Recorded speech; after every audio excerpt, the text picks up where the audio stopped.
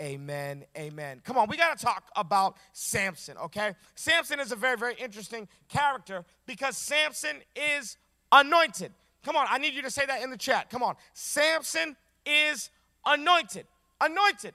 There's no two ways around it. Samson is an anointed individual. And he's specifically anointed, okay, to kill Philistines. If you're wondering what the anointing is, I'm going to tell you three things about the anointing, okay? Three things about the anointing. Number one, the anointing breaks the stronghold of the enemy. That's what the anointing of God is for, okay? In the Old Testament, whenever there was a wicked, evil king or a wicked, evil ruler, God would bring up or raise up a prophet who was anointed to what? Break the stronghold of the enemy. So number one, the anointing of God is to break the stronghold of the enemy. I declare right now over your life, if there's a generational curse in your life, the anointing of God is going to be on your life to break the stronghold of the enemy that's been in your family for generations or has been in your life for years. So whenever there's a stronghold, the anointing of God is there to break the stronghold of the enemy. That's number one. Number two, you are anointed for your assignment. Anointing follows assignment, okay? Whatever your assignment is, that is what you are anointed to do. Now, this is hard for millennials. Woo, let me talk to this camera right here. Come on. This is hard for millennials. I need you to look at me because we think that advancement comes from more opportunities. But you did not get from third grade to fourth grade by opportunities. No, you got from third grade to fourth grade by completing assignments. And a lot of us are neglecting assignments and we're chasing opportunities. Please do not be an opportunist. At some point, you are going to have to obey the assignment that God has brought on your life. And you are anointed for assignments. You are not anointed for opportunities. Number three. Okay, when we say the anointing of God, what do we mean? Well, man, the anointing of God in the Old Testament, the anointing was actually, they would put the oil into a ram's horn. So I want to talk to you about the oil and the ram's horn. Number one, the way that you get oil is that you've got to take olives, and the olives have to become oil, okay? How does olives become oil? Well, they have to get crushed, which means the dividing line between an olive and oil is pain. And if you've been avoiding pain, I need you to go back to last week's message because we talked about how the capacity for your greatness is only going to be limited by your pain tolerance. If you want to be great, then you've got to begin to appreciate pain, because pain is weakness leaving your existence. So the second thing that we got to talk about is the ram's horn. They would put oil in the ram's horn, and they would begin to pour out the ram's horn onto a king or a priest or a leader so that they would be anointed.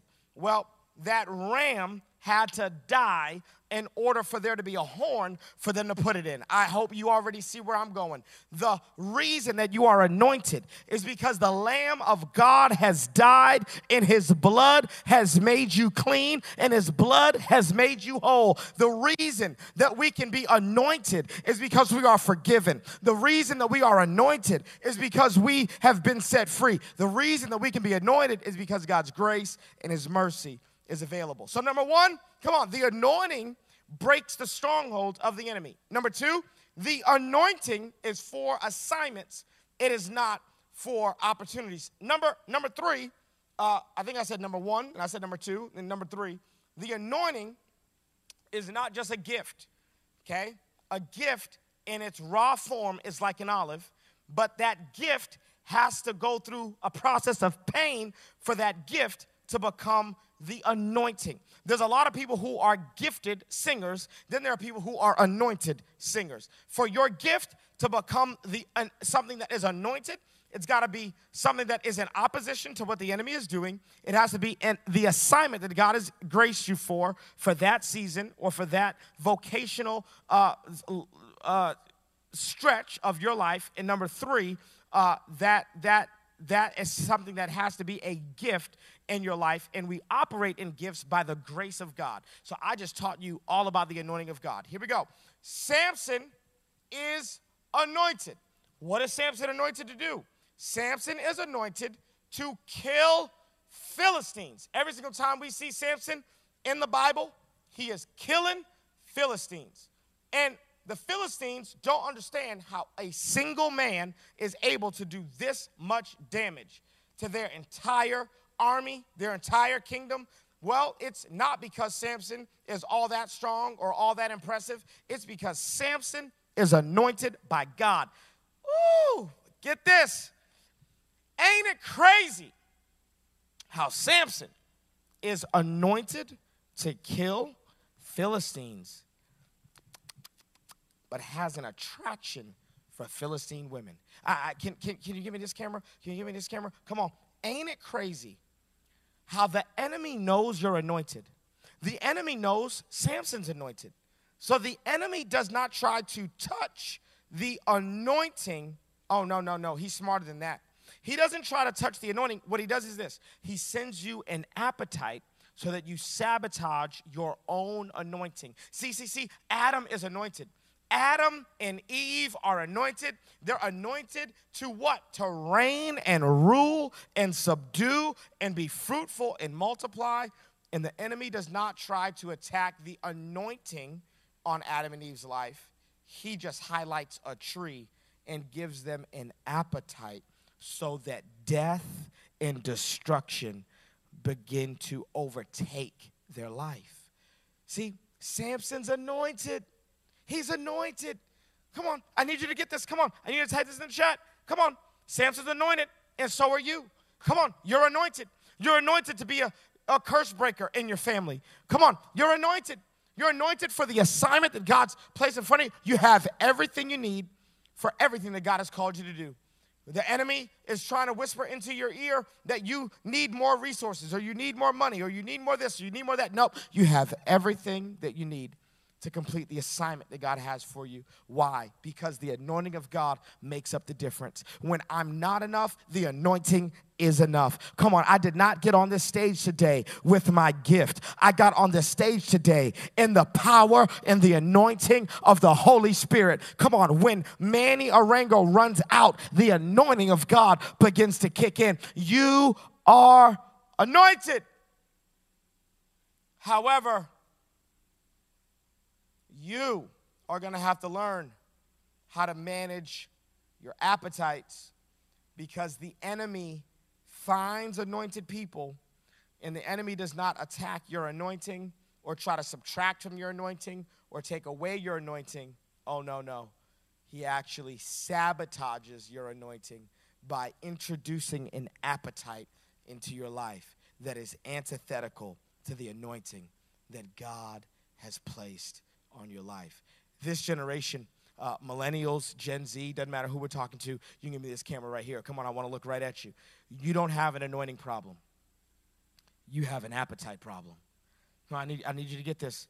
You don't need to doubt whether or not you're anointed another day. You are anointed by God. You are graced by God. You've been gifted by God. You have an assignment from God. You are anointed. You have a supernatural ability to do what is difficult for other people. It is easy for you. A natural gift, a natural talent. You are anointed by God. This generation does not have an anointing problem. We have an appetite problem. So we got to talk about Samson's appetite, because my man is anointed to kill Philistines. But, he's got an attraction and an appetite for Philistine women. Hard to burn down the factory that produces the Philistines if you like what that factory make. Ain't it crazy? Ain't it ironic? Ain't it kind of funny how you like Philistine women, but you are anointed to kill Philistines?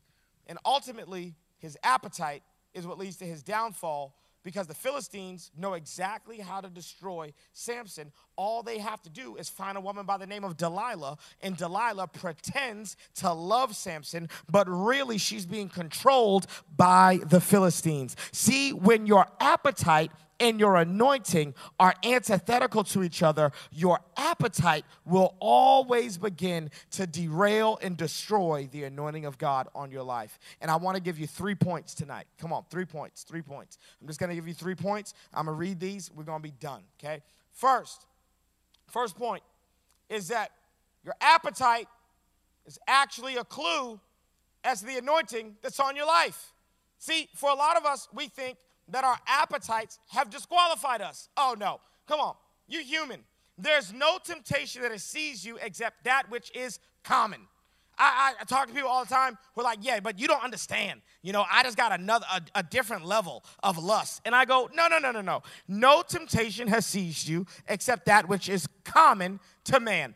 There's nothing about what's going on with you that is all that unique or all that different. No. Don't let the enemy lie to you and make it seem like you've got some stronger issue or some weird, obscure thing. No. I don't care how obscure or weird it is. I'm telling you right now, there's no temptation that has ever seized you except that which is common. And your appetite is actually a massive clue to the anointing and to the assignment that God has for your life. They are opposites, but I'm here to tell you that sometimes, sometimes the enemy knows more about us than we know about us. And the enemy does not want to fight you at your full capacity. He does not want to fight you at your full strength. So he'd rather send an appetite into your life when you're 4 years old. He'd rather send an appetite into your life when you're 6. He'd rather send an appetite into your life while you're still a teenager. So that by the time you even wake up to the fact that you're anointed, you're already bound by that appetite. But we rebuke the hand of the enemy and we declare over your life that you are free, that you are delivered, that the enemy is not going to have the final say over your life, that you are going to take back control of your mind and your attractions, and you're going to take back control over what you like, and we are going to declare faith over your life today that the devil is a liar, and though he may have introduced an appetite because he got some inside information about your anointing, that this is the God who is actually going to give you the discipline and the wisdom to get your appetite, to get your palate free so that you can actually accomplish the assignment that God has for you. See, Pharaoh knows about Moses' assignment, so he kills every boy under the age of 2. Herod knows about Jesus' anointing and assignment, so he kills every boy under the age of 2.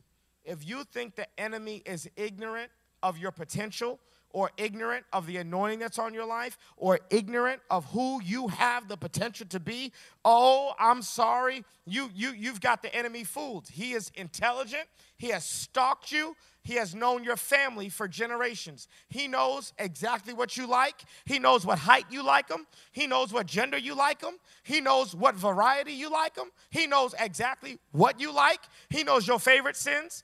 It don't matter how much you erase your search history. He knows it. He tracks you better than Instagram. I don't know if you've ever been talking and you're talking about something and your Instagram ad pops up. That's right. The enemy knows you. The Bible says that he stalks you like prey, that he roams around like a roaring lion seeking who he may devour. And your appetite does not mean that you're not anointed. I need to remind you, you are still anointed. Does not matter what you've tasted, does not matter what sin you've fallen into, the grace of God is available, and I want to remind you of the anointing that you carry. Who cares what appetite has been sent into your life? It's not too late to get some self-control. It is not too late to get some discipline. It is not too late to introduce some pain into your life. You got to watch last week's message. It is not too late. You have the ability to regain the power of the anointing on your life. Number 2, let's talk about appetites. Appetites have this way of ultimately messing with your palate. Appetites have a sneaky way of messing with your palate. I'll say it this way. Appetites distort your palate. Appetites distort your palate. I don't know if anybody watching this likes orange juice. I love orange juice, okay? It's my favorite, okay? I love orange juice. My wife will typically have to go to Costco or one of these bulk stores, wholesale stores, to get enough orange juice, and I'll just drink cup after cup after cup after cup of orange juice because I love orange juice. Come on, let me know in the chat. Come on, let me know in the chat if you love orange juice. Come on, light up the chat. All my folks that love orange juice, okay? If you love orange juice, let me know. Here's the funny thing. I don't know if anybody's ever made this mistake. Come on, I want to look at this camera right here. Come on, I don't know if you ever made this mistake, okay? Have you ever made the mistake of brushing your teeth before you drink orange juice? Have you ever made this mistake? If you've made this mistake, let me know in the chat. Come on. If you've ever made this mistake, you gotta let me know. Because ain't it crazy how something that is designed to be delicious, something that you like, actually, becomes disgusting based on what was in your mouth before you put the orange juice in there. See, for a lot of us, you're supposed to like worship music. You're supposed to like it. It's supposed to taste good to you. But see, for a lot of us, we've got so much secular music on our tongue that it's begin to distort our palate. Humility is supposed to taste good to you, but you've eaten so much pride that your palate has gotten distorted. I know guys, come on, I'm gonna get on the guys, I'm gonna get on women. I know guys who come up to me, they're like, man, I don't know, having sex with my wife just isn't all that interesting to me. And I'm like, well, like, what was your life like before you were married? And they were like, man, Pastor Manny, ooh, your boy, you know what I'm saying? I was getting it in. And I was like, that's the problem. See, you were having sex with multiple women, and you were living a polygamous lifestyle before you got married, and you set your palate to having multiple sexual partners. And now you should and could have an amazing sexually fulfilling relationship with this woman. But bro, she's not a porn star, man. Like you see, pornography set your palate. And now you could have a healthy, amazing sexual relationship, but you distorted your palate. See, sin, you get an appetite for sin. And sin's funny, right? Like, come on, let's talk about sin. I don't know if you've ever been in one of these restaurants where ain't no prices on the menu. I know you've ever been in one of these, okay? I don't make enough money to go to these restaurants, okay? If I go to a restaurant and there are no prices on the menu, I assume I'm in the wrong place, okay? I assume that I'm not where I'm supposed to be if I'm at a restaurant and ain't no prices on the menu. But, you know, a lot of us, we've ordered unforgiveness off the enemy's menu. We've ordered jealousy off the enemy's menu, and we've ordered idolatry off the enemy's menu, and we've ordered all types of stuff off the enemy's menu. And see, the enemy's menu don't got no prices on it, because when he comes with the bill, the Bible says that the wages of sin is death. That to eat at the enemy's restaurant is actually going to cost you your life. And the grace of God is that Jesus walks into the restaurant and he's like, okay, you got two options. You can spend eternity doing dishes forever to pay for the meal that you ate that didn't belong to you, or I'll pay your bill. And if I pay your bill, I need you to leave this restaurant and never come back. See, the tension for a lot of us is we want Jesus to pay the bill for the sin we ate, and we still want to stay at the restaurant. And can I tell you, that's not legalism. Legalism is wanting to work for what Jesus has already done. That's legalism. Discipline, self-control, and a response to God's grace is leaving the restaurant in thanksgiving because Jesus has paid it all for you. See, sin begins to distort our appetites. See, I said I was going to get on the guys, and I said I was going to get on the women. It's so funny. I've had so many young adult women specifically come up to me, and they're like, Pastor Manny, I don't know about this dude. Michael, I don't know. He kind of boring. And I always think to myself, no, baby. Michael's not boring. Michael's normal. The problem is you've had so much dysfunctional that you set your palate to crazy. And now you have an attraction to toxic. You have an attraction to crazy. You have an attraction to people that you should not have an attraction to. Now, let me give you number 3. Lastly, number 1, your appetites do not cancel out the anointing of God on your life. You're still anointed. The appetite is actually there to get you to sabotage your anointing because the enemy cannot touch the anointing of God on your life. Number 2, appetites will inevitably distort your palate. So over the long haul, you'll end up liking things that are actually not good for you. And then last, number 3, I want to remind you that your identity is not based on your appetite. Your identity is not based on your appetite. I need you to look me in the face, okay? I'm going to get this on every camera. Come on. Look at me, okay? Look at me. I'm black. Right here, I'm black, okay? You need to look at this camera right here. Come on. Am I black on this camera? Am I black? Yes, I'm black on this camera. I'm black on this camera too. Can you give me the other camera? Come on. I'm black on all the cameras. I'm black, okay? Listen to me. It don't matter how much Chinese food I eat. It don't matter how much I like Chinese food. I'm not Chinese, and I ain't going to be Chinese, okay? I'm never going to be Chinese. You know why? Because my identity is not based on my appetite. You want to know what's unfortunate? We live in a world that wants to claim that whatever you have an appetite for must be your identity. But we want to rebuke the lie of the enemy tonight and remind you that your identity is not ever set by your appetite. Oh no, the devil is a liar. You may be a liar. You may have lied, but God does not call you a liar because that is not your identity. You may have stolen. God does not call you a thief because that is not your identity. You may have sinned. God does not call you a sinner because that is not your identity. He says you're my son. He says you're my daughter. He says you're the righteousness of God in Christ Jesus. I don't care what you've tasted. I don't care how long you've been living with your boyfriend. I don't care what you've been doing. No. Your identity has never changed, will never change. And the world that we live in says, oh, well, if you like that, then that must be your identity. And we're going to have a flag for it, and we're going to have a parade for it. And if that's your appetite, since that's what you like, we may as well make that your identity. And the Bible says, no, your identity never follows your appetite. Never. God goes, no. You're still my son.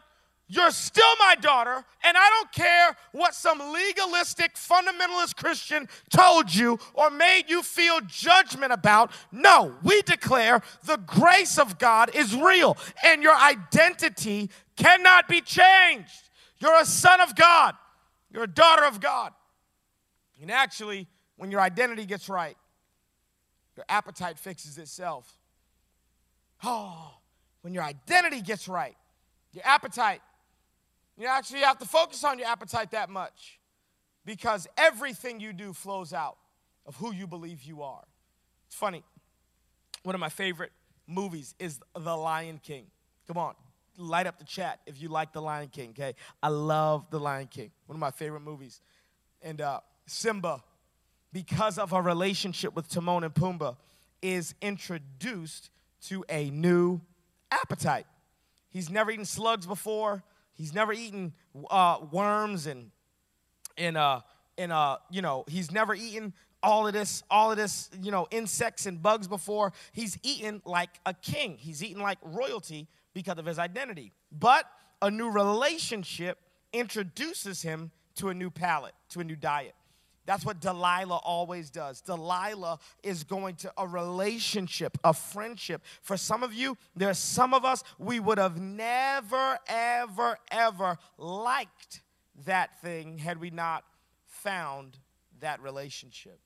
And so Rafiki finally finds Simba. It's funny. Rafiki does not roll up on Simba and say, dang, bro, your breath stank. Your breath smell like slugs. No, that's not what Rafiki does. Rafiki makes him look into the water and makes him say these words. Come on. I remember who you are. Rafiki looks at him and says, what do you see? I see a king. I see Mufasa's son.